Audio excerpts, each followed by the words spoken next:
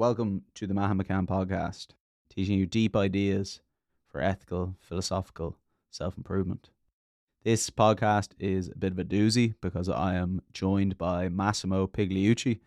Massimo is a professor of philosophy, or the professor of philosophy at the City College of New York, a former co-host of the Rationally Speaking podcast, best-selling author of books like How to Be a Stoic, a Handbook for New Stoics, Live Like a Stoic, 52 Exercises for Cultivating a Good Life, and the recent, in America, The Quest for Character, and in the UK, How to Be Good, What Socrates Can Teach Us About the Art of Living Well.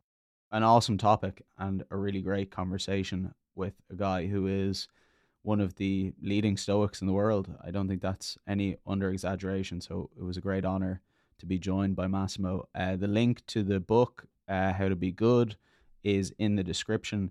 Highly recommend picking up a copy for yourself and any of his other books, especially if you're just getting started with Stoicism and philosophy as a way of life. Massimo is a fantastic communicator and intermediary for a lot of these ancient ideas. So, as always, if you're enjoying the podcast, you can watch the videos on YouTube and subscribe to the channel so you don't miss out. You can follow along on Spotify, or if you want to go straight to the source, my Substack channel, Monk newsletter, has all of the essays and podcasts, and I send them out by email every week on a Thursday. So that is the ultimate way to get all of the content without social media channels and other weird stuff going on. So without further ado, I'll get out of the way. I hope you enjoy the podcast. Oh.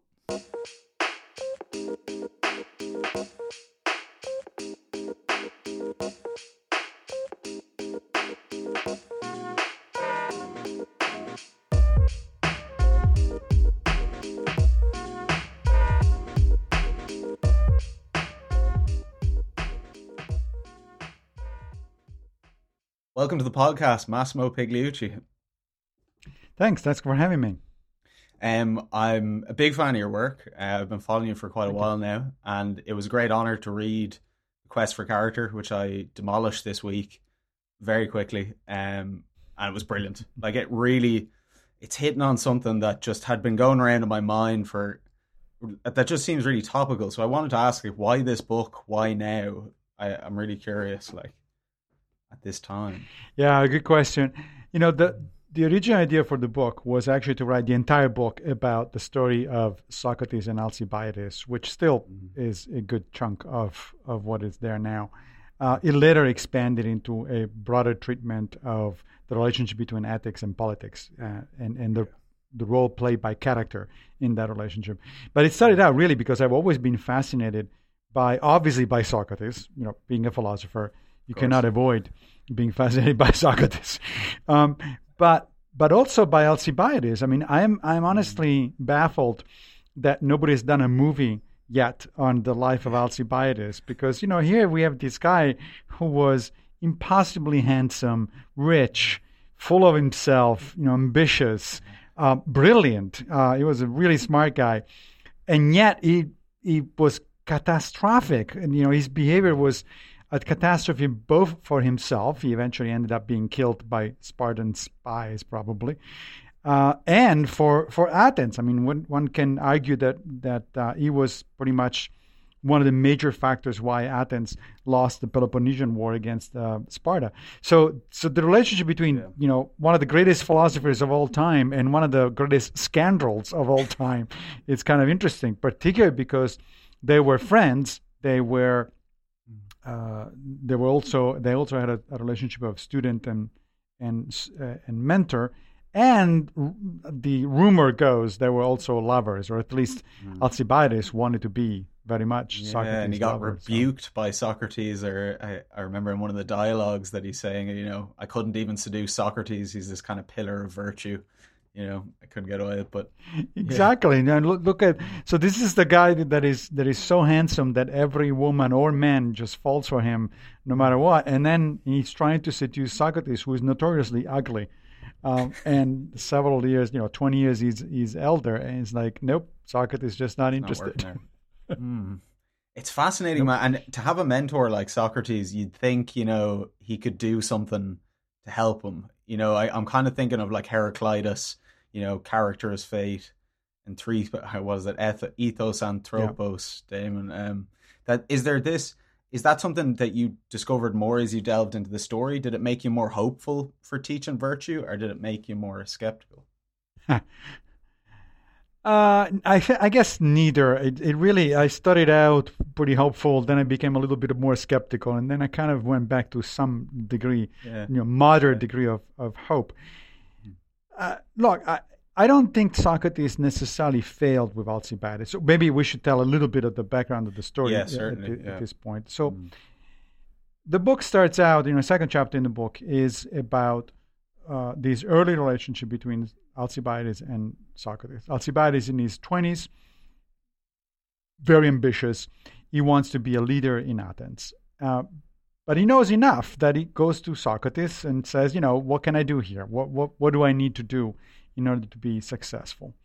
And Socrates initially acts as a mentor. He says, okay, let's take a look here. Basically, what follows is a job interview of sorts, where Socrates asks Alcibiades questions about, what are your goals? What do you want to do? How do you think you're going to go about it? That sort of stuff.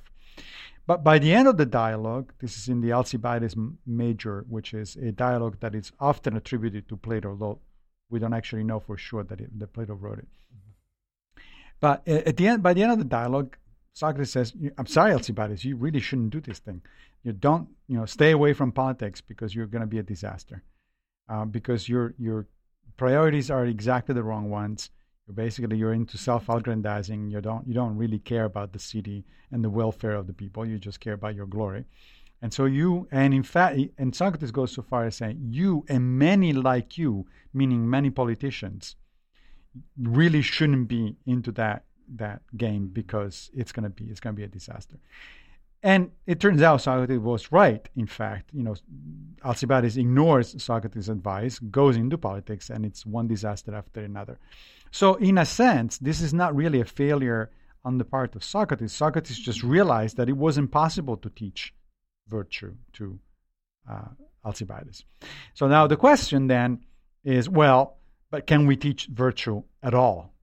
All right, so is it that Socrates determined that Alcibiades in particular couldn't learn, or is it just that virtue is not the kind of thing that can be taught? And that's where things get a little more interesting and a little more complicated, right? The first chapter of the book is about this particular question, and Socrates there changes his mind.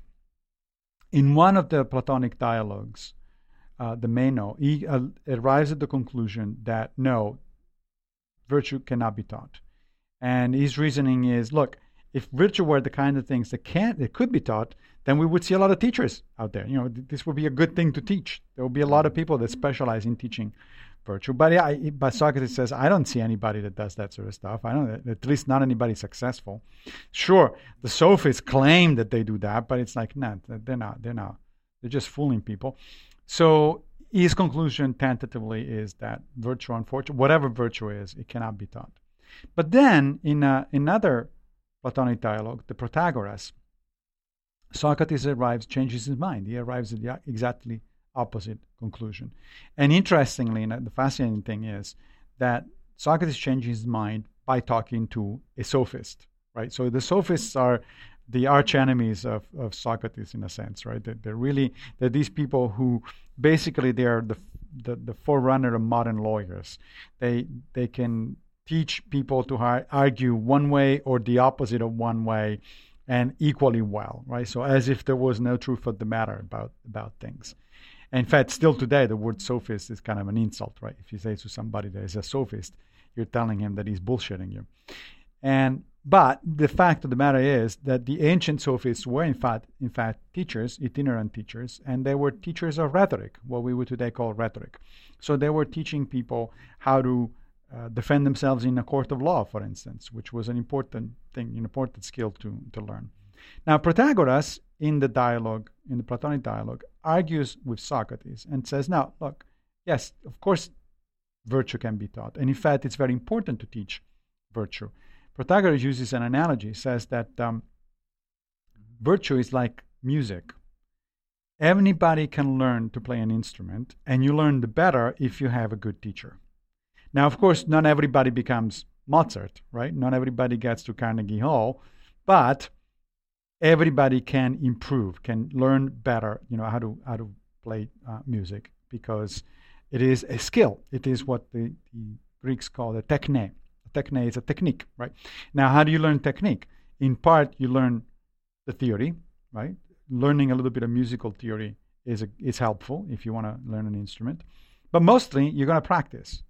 And you're going to practice over and over and over. And especially, you're going to practice under the supervision of a good musician, so that the musician can correct you wherever you're going to wrong. Most of the practice is going to be on your own, right? You're going to do it on your own at home. But from time to time, you want the direction of a musician who is going to teach you the right form and so on and so forth. And Protagoras says the same exact thing goes for virtue. Some of us are naturally more virtuous than others, just like some of us have a natural talent for music and others don't. But everybody can learn to be more virtuous, better, to be a better person. And of course, the way to do that is to practice a lot, basically every moment of your life, and at least from time to time to go to a teacher, to somebody who actually does behave well, who is a good person, and can teach you how to do it. And Socrates, by the end, surprisingly says, "I guess you're right. That's true. Virtue can be taught." Yeah, it's interesting. And also, because this is Socrates in Plato, in his dialogues, and I almost get the feeling with reading Plato that there's a sort of spiritual exercise going on with the whole thing, that there's, through the dialogues, he's trying to exemplify virtue, even if they're not getting the right answers. Do you think that that's kind of a way of teaching virtue through these kind of examples, I suppose? Yes, I agree. I think that when Plato, and Plato wasn't the only one, but Plato was particularly skilled at this. When Plato writes a dialogue, or when another friend of Socrates, Xenophon, writes dialogues that feature usually Socrates as a character, the level of sort of communication is twofold. On the one hand, they're really telling you something about Socrates and his philosophy, but at the same level, they are also exemplifying how do you teach these kind of things, for instance, through dialogues with somebody who is already advanced, who already knows a lot about whatever the topic at hand happens to be, including virtue. Yeah. Mm.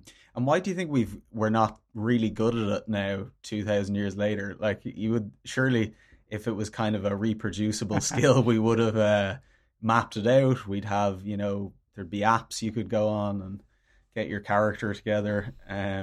Seems like we're just in the same predicament as always. Yeah, unfortunately, I think you're right. But, again, the analogy with other techniques is pretty good. How many good musicians do you know? Or how many good really sculptors or painters do you know, right? Not that many. So, and it's not like we don't know how to do it. We do, but few people bother. And so the question here is, I think the answer, I think, is very similar. That is, unfortunately, few people bother to try to learn to be a better person. Most of us think that we are good people. In fact, one of the scientists that I mentioned in the book, and in the next to the last chapter in the book, is Christian Miller, who wrote a book. He's a social scientist who wrote a book called The Character Gap. And the gap refers to the disparity between how good we think we are and how good we actually are, right? When people measure our behavior, there is a gap there, right? It's like we're not as good as we think we are. And so it's like everybody thinks that they are very good drivers, better than average drivers. And that can't be the case, right? Not everybody can be above average. It's kind of by definition. Half has to be worse. Yeah, it's really that kind of, and that seems to be for me very much what this kind of philosophical type of philosophy as a way of life kind of digs into, is the need for that reflection on your actual state of affairs, honestly, or how you're actually, ethically, where are you at, and how are you, what is your character actually like? I'm thinking of Epictetus, like you can only learn something by first recognizing that you don't know it, or that you have to get over your knowledge to actually start learning. So do people have to kind of pay attention to their vices more to learn virtue? Would that be a kind of, Well, that's certainly one way to do it. Yeah, that's certainly one way to do it. Miller actually discusses what works and what doesn't work in order to improve, to close the character gap, right? So what kind of empirical evidence we have. And interestingly, his suggestions are pretty much the same that the ancient Greco-Romans would advance. I mean, I think that if Epictetus or Seneca were to read the character gap today, they would say, well, yeah, of course, I told you so. So one thing that works, for instance, is, as you just said, pay attention. So critical analysis of your own behavior, right? It turns out that, we often say that, oh, you get older and you get wiser. That's not true. You don't just get wiser by getting older. You get wiser by getting older and by pay attention to what happens to you, right? To actually pay analytical, critical attention to what happens. So if you are willing to learn from your experiences, then you become wiser. Otherwise, you just become older. So it's a necessary condition for becoming wiser to have experience. A wise 15-year-old, for instance, is pretty much an oxymoron. There's no such a thing. Not because of his fault. The person can be a very nice, very, very good person, but it doesn't have enough life experience to really be wise. But if you get to your 50s or 60s or whatever it is, you are wise not just because you got there, but because you got there and you learned from your experiences, right? And that's exactly what Epictetus would say, or what Socrates would say. I mean, when Socrates tells us that he follows the injunction of the oracle at Delphi, know thyself, right? Yep. What does he mean by that? Well, that's exactly what he means. Know yourself, meaning learn from your experiences, think critically about what happens to you and what you do, so that way you're going to improve, you're going to get better. Yeah, there's a really interesting kind of value or prioritization there as well. That's like, I think in our culture, obviously it's so complicated and the technology doesn't really help, but the emphasis in Stoicism on character and on wisdom and on virtue seem to be preconditions to actually advancing in them. Like if you grow up in an environment where nobody talks about that and there's no examples of it or role models or emphasis, you're kind of stuck. So I wonder, in the modern education system, do you think there's more room for this type of curriculum? I know at the end of the book we're probably skipping ahead, but it seems like there's a gap in the market there that's only filled by these type of conversations. There definitely is a gap. Work. Right. There is a gap there, and unfortunately, I think that it's not going to be filled anytime soon. We know how to do these things. There's both a philosophy, of course, of moral philosophy and ethical philosophy. There's also a social science of how to do these things. We do have some ideas, at least, how to teach people to be better and more virtues and develop a better character, but we don't do it by and large. For the same reason, I think that we don't teach a lot, to people how to drive or how to play an instrument, because either people don't care, like in the case of musical instruments, or people think that they already know how to do it, as in the case of driving, or parenting. I mean, when was the last time you saw somebody taking parenting classes? And I don't mean birthing classes. I mean classes on how to be a parent, right? Yeah, you don't do that because why not? Well, because of course you know how to be a parent. The data say otherwise. Any good social psychologist will tell you that most people actually have no idea how to be good parents. They have to reinvent the wheel from scratch every time, right? Well, why? We could be teaching that sort of stuff. It's not like we don't know anything about it, but people don't bother because they think they know. So equally, people don't bother trying to learn how to become good human beings because everybody thinks of themselves as a good human being, and unfortunately. There's a gap. Yeah, it's interesting. It reminds me of kind of Socrates saying that everybody is following their own good. Like even the person that kills somebody will have a story about why it was a good thing that they did. Right. So like, I guess it comes down to, I've gotten to this place before in a few podcasts talking about philosophy where it's like, how do you encourage people to engage in philosophy? I mean, we kind of assume that if somebody's interested in it, it's like Alcibiades, I suppose. How do you take somebody that's not following the path and get them on it? Or are we just appealing to the people that are already into it, that are already, improving themselves and want more philosophy? Yeah. Is there a separation there? Right. That's a good question. Yeah, that's a good question. I think we can do both, but at different levels. So, one of the reasons Socrates failed with Alcibiades, although, as I said before, I don't think it was actually a failure as much as a recognition that Alcibiades was just not good material for it. But one of the reasons Socrates allegedly failed is because it was too late. Alcibiades had already grown up in an environment that put a premium on glory and fame and money and stuff like that, and not on virtue. And so it was already too late. By the time he's in his 20s, he's gone. We have evidence from moral developmental psychology today that people's character form in the very early years. And by the time you get to be a teenager, late teenage or early 20s, it's done, and your character is pretty much formed. Yeah, you can work on it and smooth over certain things, especially if you have sort of an internal motivation. You can certainly improve, but it's not like somebody's going to come out from the outside at age 20, 22 or something like that and completely shape your character. It's just not possible. So in a sense, one answer is we should be teaching moral philosophy, ethics, much earlier than we do now. Yeah. It should be done at the level of certainly middle school and possibly elementary school. That's so interesting, because I'm doing a PhD in ethics at the moment, and it's obviously in academic ethics.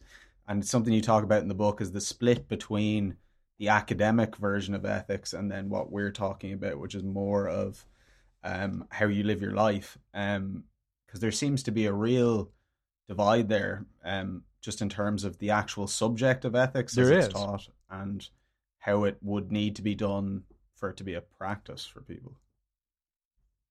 There is a big divide. For one thing, the modern meaning of the word ethics is, if you take a course in moral philosophy, for instance, at university, pretty much what you get taught, with few exceptions, is that ethics has to do with the study of right and wrong. So that ethics is concerned with, is this action right or is this action wrong? But for the Greco-Romans, ethics literally was the study of how to live your life. That's much broader than just this, concerned with right and wrong. Of course, part of living a good life is also the ability to decide whether an action is right or wrong, whether you want to do it or not. But that's only a part of it. There is also issues of your priorities, your values, what you want to do, what kind of person you want to be, et cetera, et cetera. So we should be teaching ethics in that sense, and we, by and large, we don't. With a few exceptions, we don't. The other thing about modern moral philosophers is that there is these series of studies that came out a number of years ago that actually show that professors of moral philosophy are not more ethical than the average academic. And if you think about it, right? So people have done the experiment, and people have actually done this. This is data-based, right? Yeah. So if you think about it, that means that there is a major disconnect between teaching moral philosophy and practicing.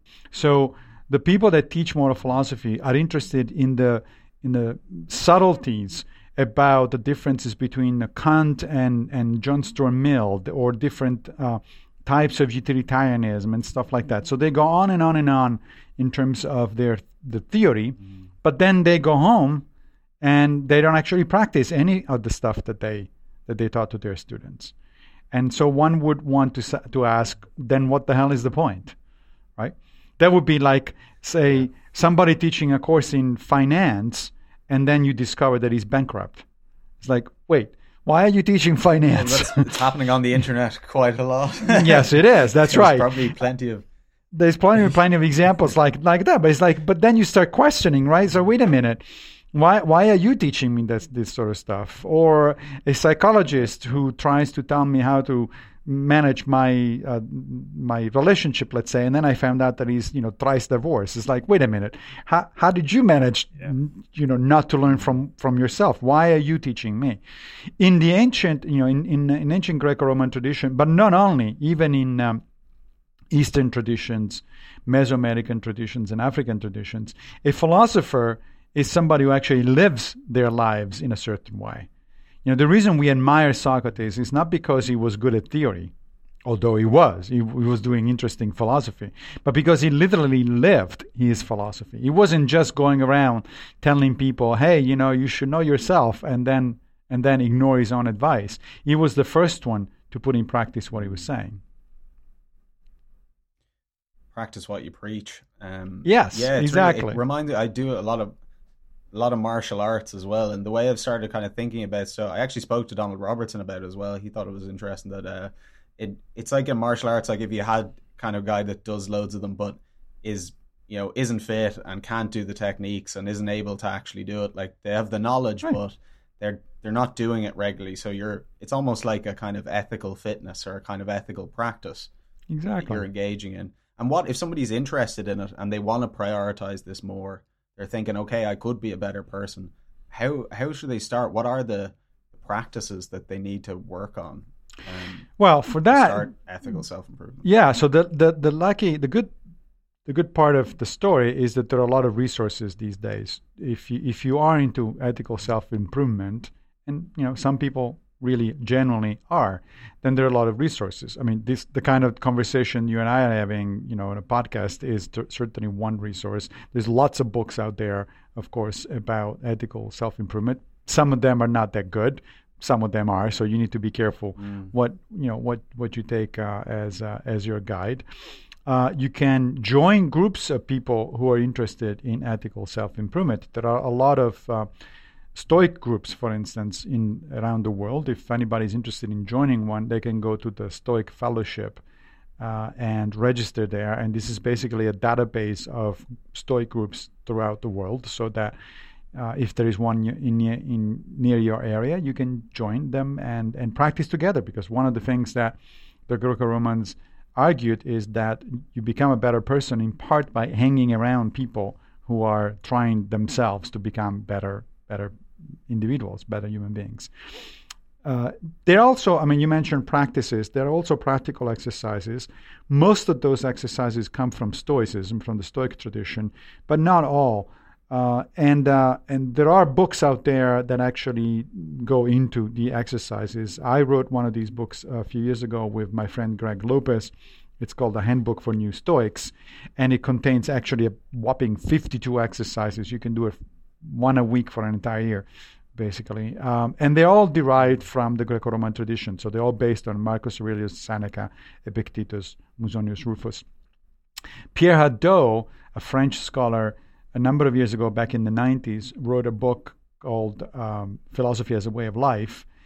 And in there is a good chapter on so-called spiritual exercises or philosophical exercises. So there are exercises that one can do. One of the most important ones is the philosophical diary. The idea is that pretty much every day, or at least most days, before you go to bed, before you retire at the end of the day, you should take a few minutes, open up your laptop or your physical diary, however you want to do it, and write down your reflections, your critical reflections about what you did during the day. I don't mean just a list of things, I've done this or done that sort of stuff, like in a diary, but an actual philosophical journal where you ask yourself, so I did this, what did I do right, what did I do wrong, and what could I have done better? Those three questions, which is the way Seneca frames this exercise, are very important because you want to learn about what you did wrong, not so that you can beat yourself on the back and all that sort of stuff, because that's useless. You regret this; it's a waste of time. But so that you learn from your own experiences, right? So you put it black on white. Say, okay, well today I didn't react very well to this particular situation, right? I got angry at a colleague, for instance, and I shouldn't have. Okay, noted, right? Then you also ask yourself, what did you do that was right?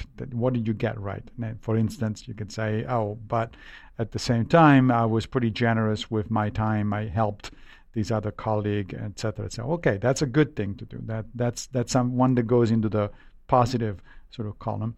And then the third question is, what could I have done better? And the reason to ask yourself that question is because many of our situations, life situations, actually repeat themselves over and over and over.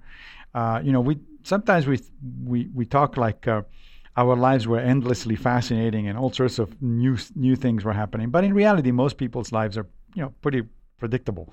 You get up in the morning, you go to work, you see the same people, you come back at home, you see your partner or your children. During the weekend, you go out with your friends. You're doing pretty much the same thing with the same people over and over and over, which means that certain situations will repeat themselves. So if today you got angry, let's say, at a colleague because he he left the computer on when it should have been off or something like that, well, you can be sure that that's going to happen again. Now, if you make yourself a mental note and say, okay, this time I reacted with anger. Next time, I'm going to try to do it differently. I'm going to try to talk to him, in a more calm way. I'm going to try to remind myself that, people do things, and after all, there's not much of a difference whether the computer is on and off. Who cares? That sort of stuff. Then next time, you are mentally prepared to react better to that situation.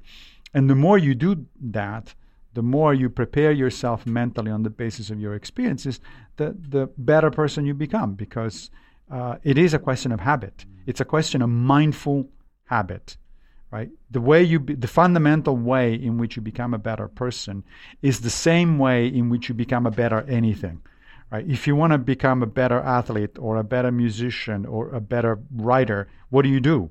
You go a lot to the gym, or you practice a lot with your instrument, or you write a lot, right? It's you make it a habit. And once you make it a habit, then little by little it percolates and eventually it solidifies. That's it. Yeah, exactly. And would you say character is, in some sense, your kind of pattern that you're following? It's almost like a pattern of behavior that you're the constraints that are regulating your pattern of behavior through life, and that by changing it, you can change outcomes. It's kind of like if you were not addressing this particular pattern or your habits, you're just kind of drifting along towards an undefined endpoint. But by actually actively engaging with it, you're guiding yourself towards where you want to go. That's right. That's exactly right. I mean, a character is, in fact, a pattern of behavior, predictable, consistent pattern of behavior. Yeah. So when you say that your friend is generous, for instance, what you mean is that, generally speaking, maybe not all the time, but generally speaking, is willing to give money or time or help to other people, right? That's what it means to be generous. And that's a positive character trait. Now, how do you practice being generous? Well, you start doing it when it's not your automatic thing. So, for instance, one way to practice generosity would be to make a habit of leaving the house with some pocket change that you can give to the first homeless person you see. Right? Most of us don't do that. But one way to practice generosity is that. It's like, but now initially you feel awkward. You feel like, wait a minute. Is this really what I want to do? This is weird, right? But if you start doing it every day, I guarantee you, in no time, it will be second nature for you to put the change in the pocket, and then give it to the first person that you see. That's one way to practice generosity. One of my favorite, actually, is practiced by a lot of people in the city of Naples in Italy. And what people do very often is they go to a cafe. And they order an espresso, let's say, or a cappuccino, right? And then they pay double. They leave money for the next customer. So the barista knows that whoever comes next to get coffee or cappuccino is free because the other person has already paid for it, right? Nice. That's a nice way to be generous. You don't get your thanks. You're not doing it. Part of the interesting aspect of that exercise is that you don't do it in order to be thanked by somebody, because you don't know who's going to come back, who's going to come next, and you're probably not in the bar anymore anyway.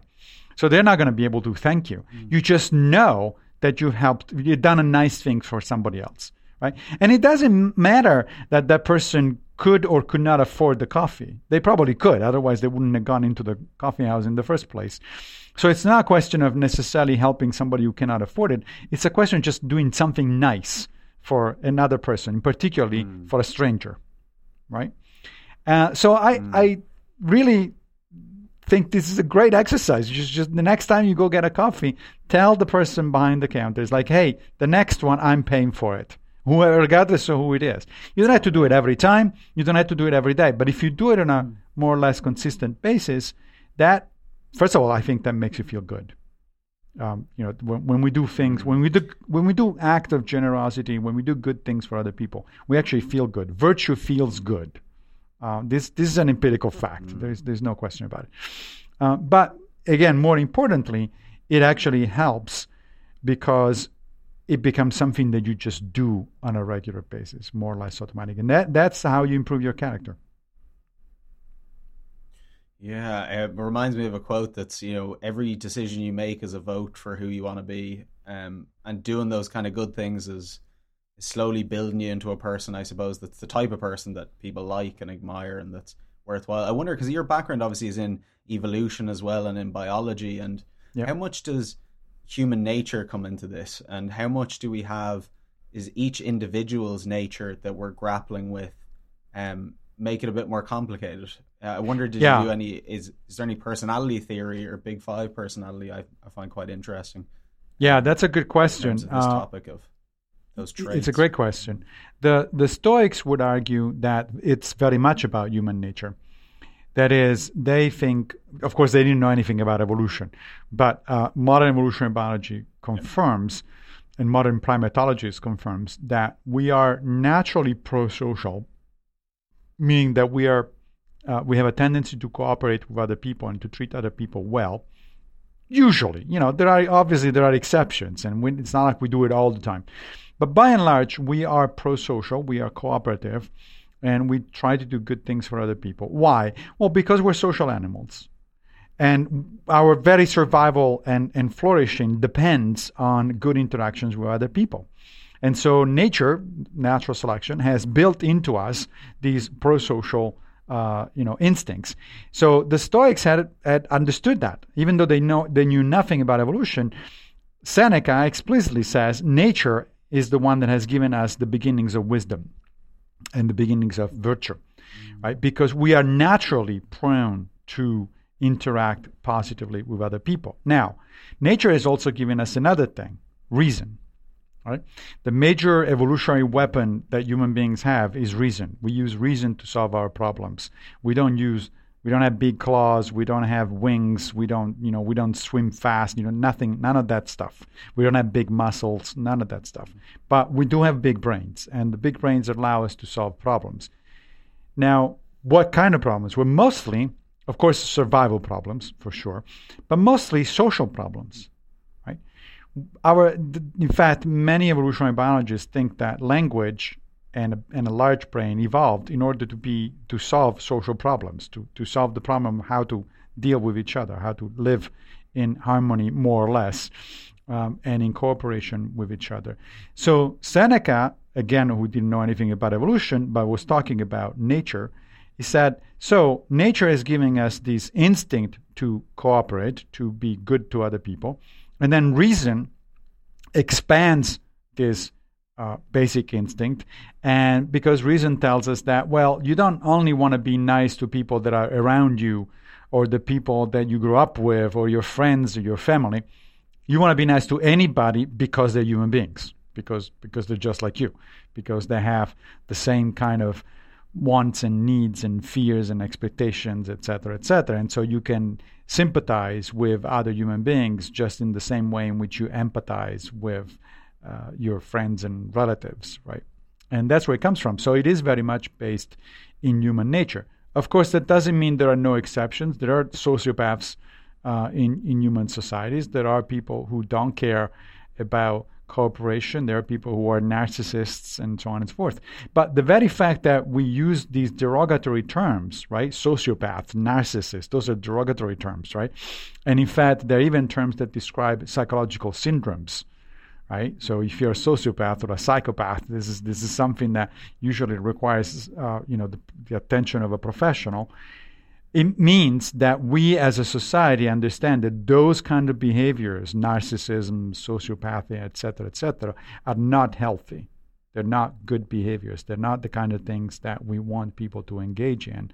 And we try actually to do something about it. We even have medications for it. We have psychotherapy for it. Yeah, and that there's a normativity there as well of the type of character that we want versus the type of character that's destructive and deceptive and doesn't really, play well with others. And I mean, in terms of the human nature, there's a cosmopolitan aspect of the Stoicism, which was coming out in the book as well, which kind of relates to the politics aspect, which is that the Stoics obviously had a very cosmopolitan attitude, that everybody was, we were all part of nature and there wasn't really specific divides like that maybe other philosophies would have had. But I wonder, does the human nature aspect connect to the cosmopolitan thing? Is that kind of a unique theory in Stoicism? Because it seems like a lot of people don't think that way nowadays. It's quite fractionated. Cosmopolitanism doesn't come natural. It has never come natural to human beings. We are actually, if anything, we're kind of tribal. We're parochial. We're focused on our own little tribe, and usually we're also xenophobic. That is, we don't like other tribes, right? We think that other people are potentially dangerous. That's probably a result of evolution, because it's for the majority of human history and prehistory, human beings have existed in small bands, or like 60, 80, 100 individuals, most of whom were actually relatives. They were each other's uncles and nieces and nephews, etc., etc. So to be distrustful, to be tribal, meaning to be loyal to your group, and to be xenophobic, meaning to be distrustful of other groups, it's probably a natural thing for human beings. That is why, however, Seneca says nature provides us the beginnings of virtue, and then it's reason that expands us, right? That expands those natural propensities. So the natural propensity for cooperation tends to be limited to our in-group. It doesn't usually extend to the out-group. But reason tells you that, okay, but we're not in the savannah anymore. We don't live in bands of 100 people anymore. We live in metropolis like New York of 8 million people. We live on a planet of 8 billion people that are highly interdependent on each other. What happens in Russia or in China influences what happens in the United States, and vice versa. So there is reason that tells you, okay, even though I'm naturally xenophobic and tribal, it's time to overcome that. It's time to go beyond that. And some of the Greco-Romans understood that. The phrase, the word cosmopolitan was coined by the Cynics, the Cynic philosophers, which were contemporary with Plato, essentially. And cosmopolis just means citizen of the world. It's an acknowledgement that we should be concerned not just with our polis, with our city, but with the city of the entire humanity. And now you mentioned politics. The book is mostly about the relationship between ethics and politics. Well, the word politics comes from polis, right? So to be political means to be concerned about your polis, to be concerned about society, right? So today, I find it funny that some people tell me, oh, I'm not political. It's like, what do you mean? You don't live in a society? Like, you're not concerned about what's going on in your own society? Because how can you possibly be apolitical? What they mean is, I'm not partisan, right? So I don't necessarily subscribe to a particular ideology of a particular party, which I think it's actually a good idea. Yeah, it's not the same thing, and probably not being partisan, it's a good idea. That's the way to make progress, because as soon as you start being partisan, then all rational discourse goes out the window. It's a bit limited, all right. Yeah, kind of becomes like football teams or something rather than actually solving problems. Correct. That's so interesting going to the higher level. Yeah. Yeah, there was an interesting experiment done by psychologists some years ago about tribalism. So they asked a bunch of people to come to be part of the experiment without telling them what the experiment was about. They got these people in a room, and then they just distributed T-shirts of two colors, blue and red. And some people got red, some people got blue, right? Well, within minutes, the people wearing blue were only talking to the people wearing blue, and the people wearing red were talking to the people wearing red, and then the red started saying bad things about the blue, and the blue the bad things about the red. It's like, wait a minute, this is a random assortment. There's nothing to, there's no reason why you're blue or red other than somebody just randomly gave you a T-shirt, right? And yet, that's how little it takes for human beings to become tribal. It's amazing. Yeah, and it's a real problem as well. I mean, I live in Belfast, and obviously the tribal history of Belfast is quite a checkered one, and still ongoing, and very hard to rise above. So I think, what I was going to say was that going to that higher level of like, as a global society now that's interlinked economically, but still kind of fractionated into nation states. I mean, is there this kind of idea of virtue taking us beyond the flaws of human nature, beyond our kind of xenophobic or tribal aspects, our more emotional side that gets us in trouble? Do you think that virtue, this kind of virtue ethics, I suppose, is a universal thing that could potentially have that? I think it is. Upgrading ability for human beings. I think it is. And there's two sources of evidence, I think, for the notion that virtue is a universal, it's a human universal concept. One is you find it in all philosophies, right? So whether you're talking about Socrates or Confucius, they pretty much every philosophy seem to have, every philosophical tradition seems to have a conception of virtue and the importance of character. And the other is that there is modern research in comparative psychology that shows that the concept of virtue is in fact universal. It's found in every single literate society. Any society that is capable of writing has a concept of virtue, and probably also societies that don't have writing, although the data there is a little bit more tentative. Not only that, but it looks like, although there are cultural differences in the way in which people understand virtue and how many virtues, for instance, people can name, and which ones are more important. There are cultural differences, as you would expect, at that level. However, there is a core 6 virtues that appear to be near universal in human societies, and these are wisdom, courage, justice, temperance, humanity, and transcendence. Now, the first 4 are the standard Greco-Roman virtues. Wisdom, courage, justice, and temperance are the basic, the so-called cardinal virtues recognized by the Greco-Romans, which are found pretty much everywhere else. The other 2, transcendence and humanity, the Greco-Romans didn't list them as virtues, but they did have them. Transcendence means a sense of connection, of interconnection of things, a sense that there is a whole world that is bigger than you are, right? And the Greco-Romans, the Stoics in particular, very much had that notion of interconnection, and that's why they did a lot of thinking and exercises, even spiritual exercises about reconnecting with nature. They're reminding themselves that they were part of a whole, etc., etc. So that's transcendence.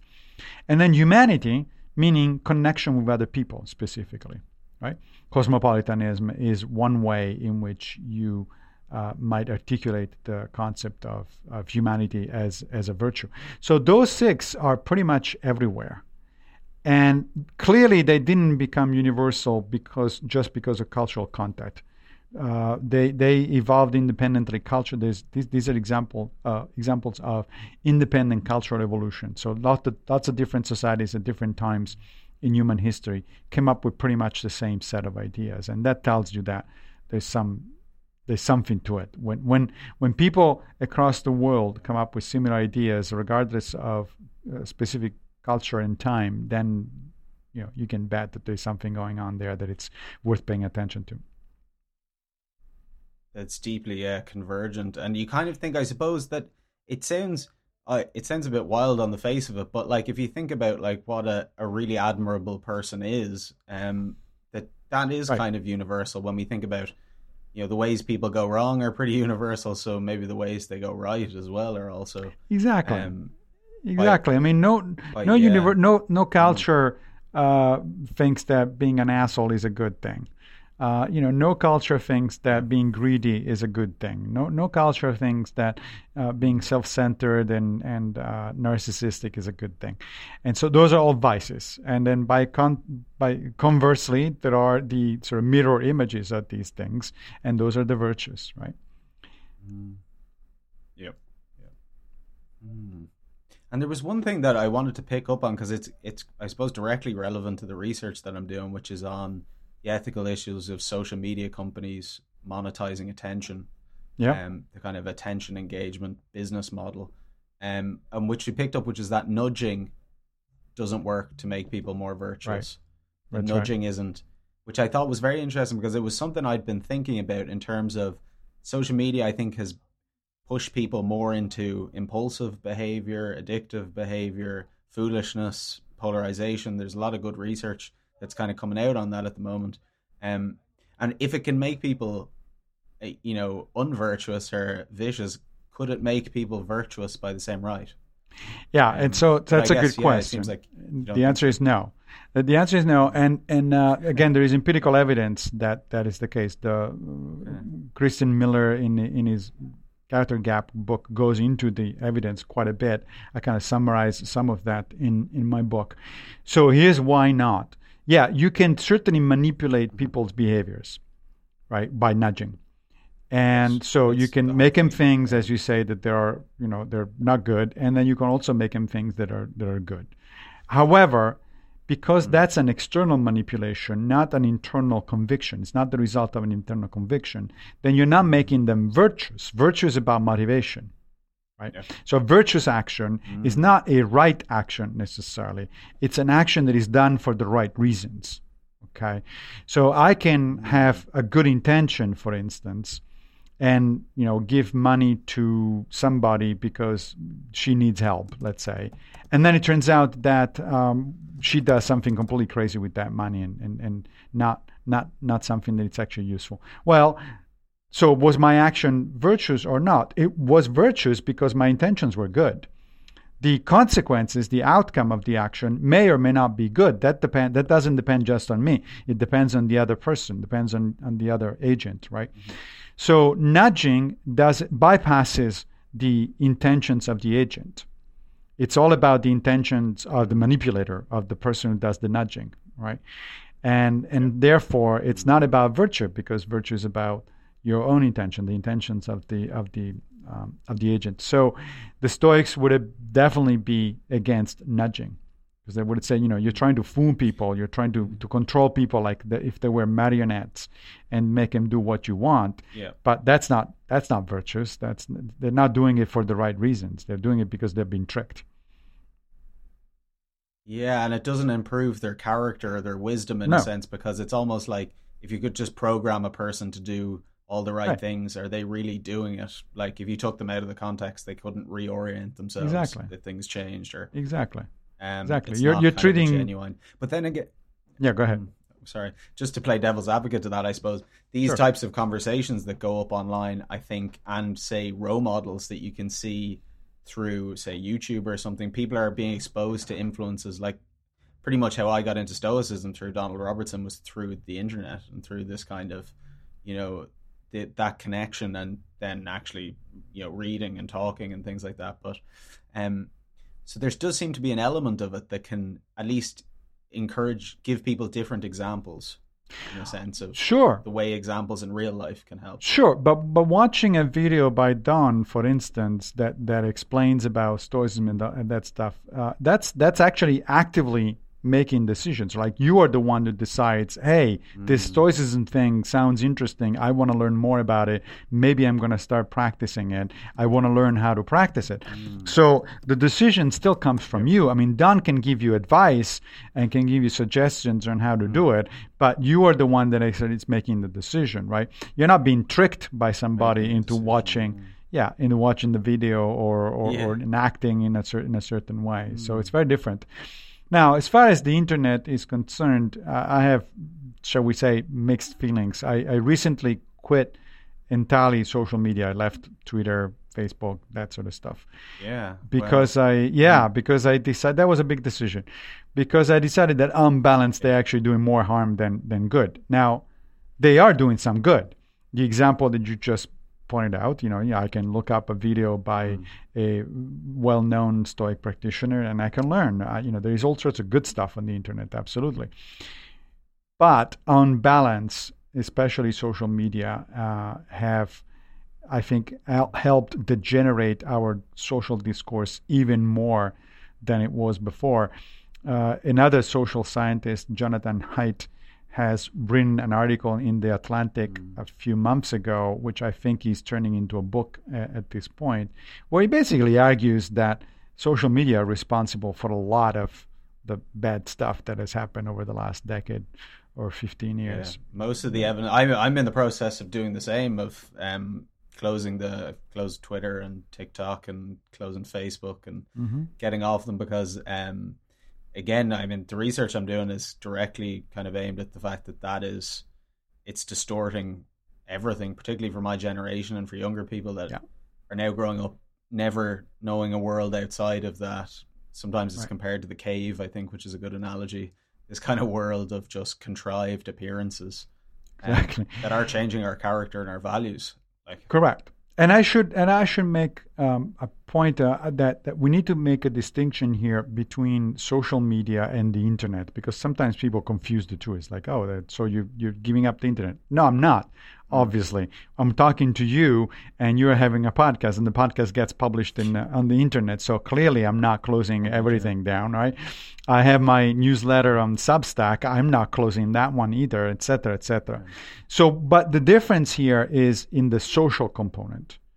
So what makes Twitter and Facebook and all that largely negative, detrimental platforms is that they are they cater to the lowest common denominator. They encourage people to get angry. They encourage people to fire off these things. There are a few lines with almost no content, no fact checking, no nothing. Now, on the other hand, if you publish videos or podcasts or write long articles and stuff like that, now you're putting some thought into it. It's not like there's no immediate reaction. There's no rush of adrenaline. People actually have to take their time to read my essays or watch your podcast or listen to your podcast. So it's very different. So it's not the criticism is not about the internet in general. The internet has a lot of good things about it. It's about social media in particular. And people often say, I used to say, but social media are a technology, and technologies are neutral, and it depends on how you use it. You can use it for good, you can use it for bad.